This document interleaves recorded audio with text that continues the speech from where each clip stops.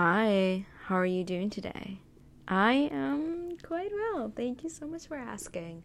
I owe you, the listeners, a huge apology because recently I've been really out of it, I want to say. And I know for a person, I feel like it sounds very redundant at the moment to just say that I'm out of it, but it's true and I can't quite help it. I'm trying to kind of, for a lack of a better word, crawl my way back into it and start writing again, but it's been draining, and sometimes I feel like my thoughts and emotions become redundant, to be honest. So it's just kind of, it's kind of weird because on one hand, I should feel very whole and loved and seen when I see that I'm not the only one who's feeling the way I'm feeling, but also kind of, in a sense, it makes you feel like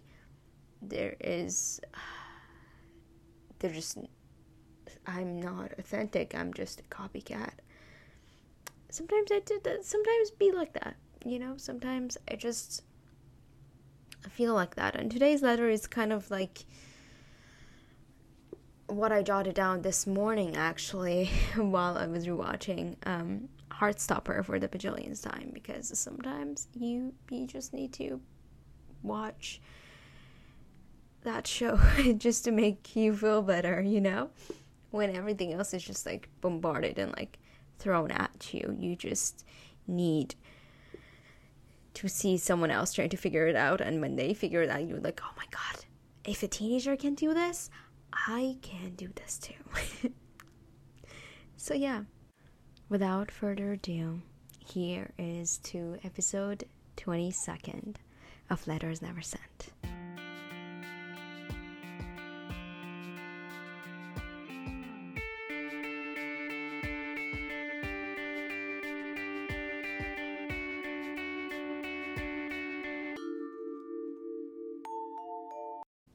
Letter number 22nd, to whom it may concern.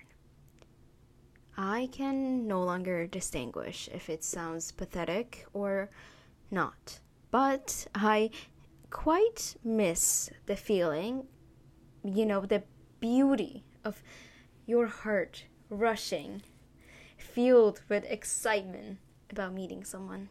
I used to feel that, and though many people portray it as a high school or teenage crush, I don't quite agree.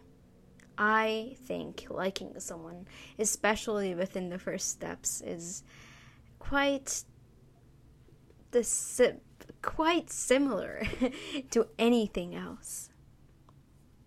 Like all those high school and teenage crushes, it's just the child, the little kid inside of you who makes the decisions. Prior to all the overthinking that your brain desperately awaits to accomplish solely based on many years of horrible experience with people who, quite frankly, were dragging their issues into your friendships and relationships. Sometimes actually I used to think, look at the voice clogging up. I used to think like this all the time. I thought he calling me complicated is solely the projection of his own feelings, but maybe not. Was he the nicest person ever? Absolutely not. But no, this is not the empath in me talking, but just a slight realist. Emphasis on the slight. Maybe I was and still am complicated. It's just his issues for merely thinking that it's a bad thing. It isn't. All the beautiful beings in this world are complicated. Take mirror balls, for example. They are broken pieces, re-glued, reformed into a marvelous being. Absolutely beautiful. But now, how do you show off all your beautiful pieces at one glance at orientation? I mean, one glance a day. But did I see someone who reminds me of Kyle from LOL in the greatest form? Yes. And is our department building so small that I may actually run into this person again? Yes. But this isn't about that person. But what are the odds of him actually liking me? Well, technically 50%. Someone either finds you attractive or not. It's a 50% chance at all times. Like flipping a coin. There's no more to it, frankly. We just tend to overthink it a lot.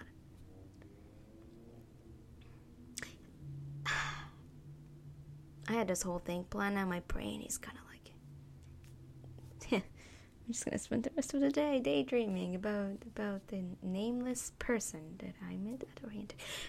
But back to the main point. Yeah, the main point is that it is insanely rare to find someone just randomly as you're browsing in a bookstore, reading or writing at a coffee house or something.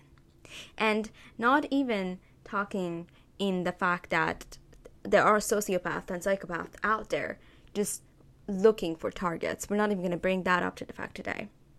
And no matter how rare it is, or unlikely, or even silly that it sounds, in this day and age, I still believe that I will meet my person while I'm browsing a bookstore or just reading and writing at a random coffee house, you know? And I will still hope that I meet my person there. Is that just too much to ask?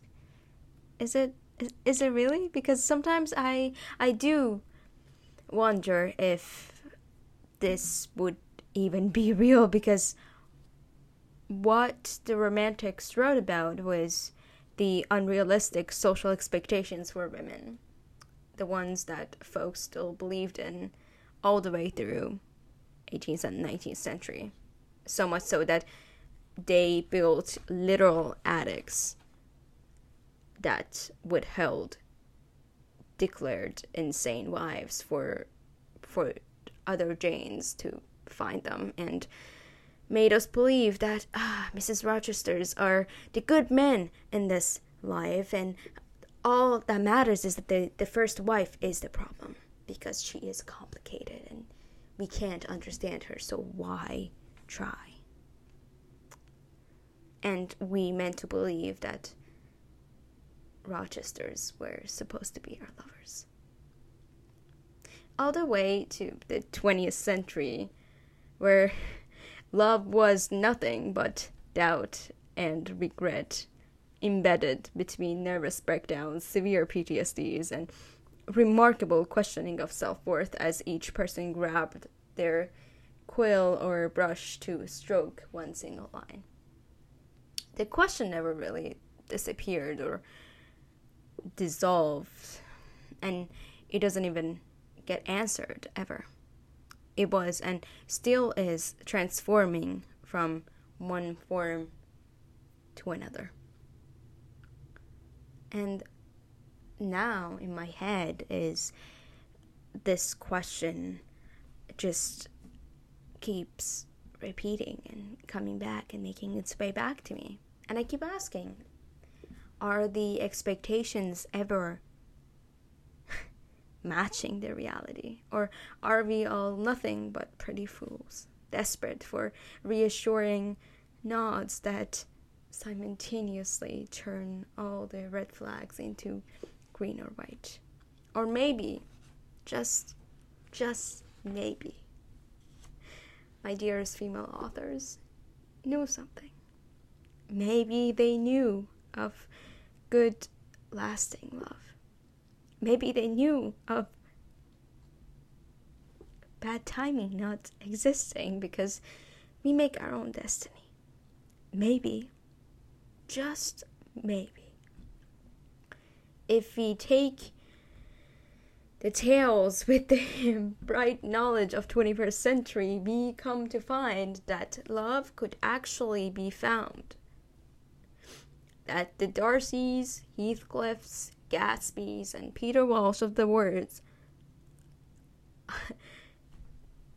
transferred themselves into better versions. Just maybe the beaming little hopeless romantic in me is right to give people the benefit of a doubt sometimes, because who knows, maybe Nick Nelson's exist in this world, and Nick Nelson is not all fiction.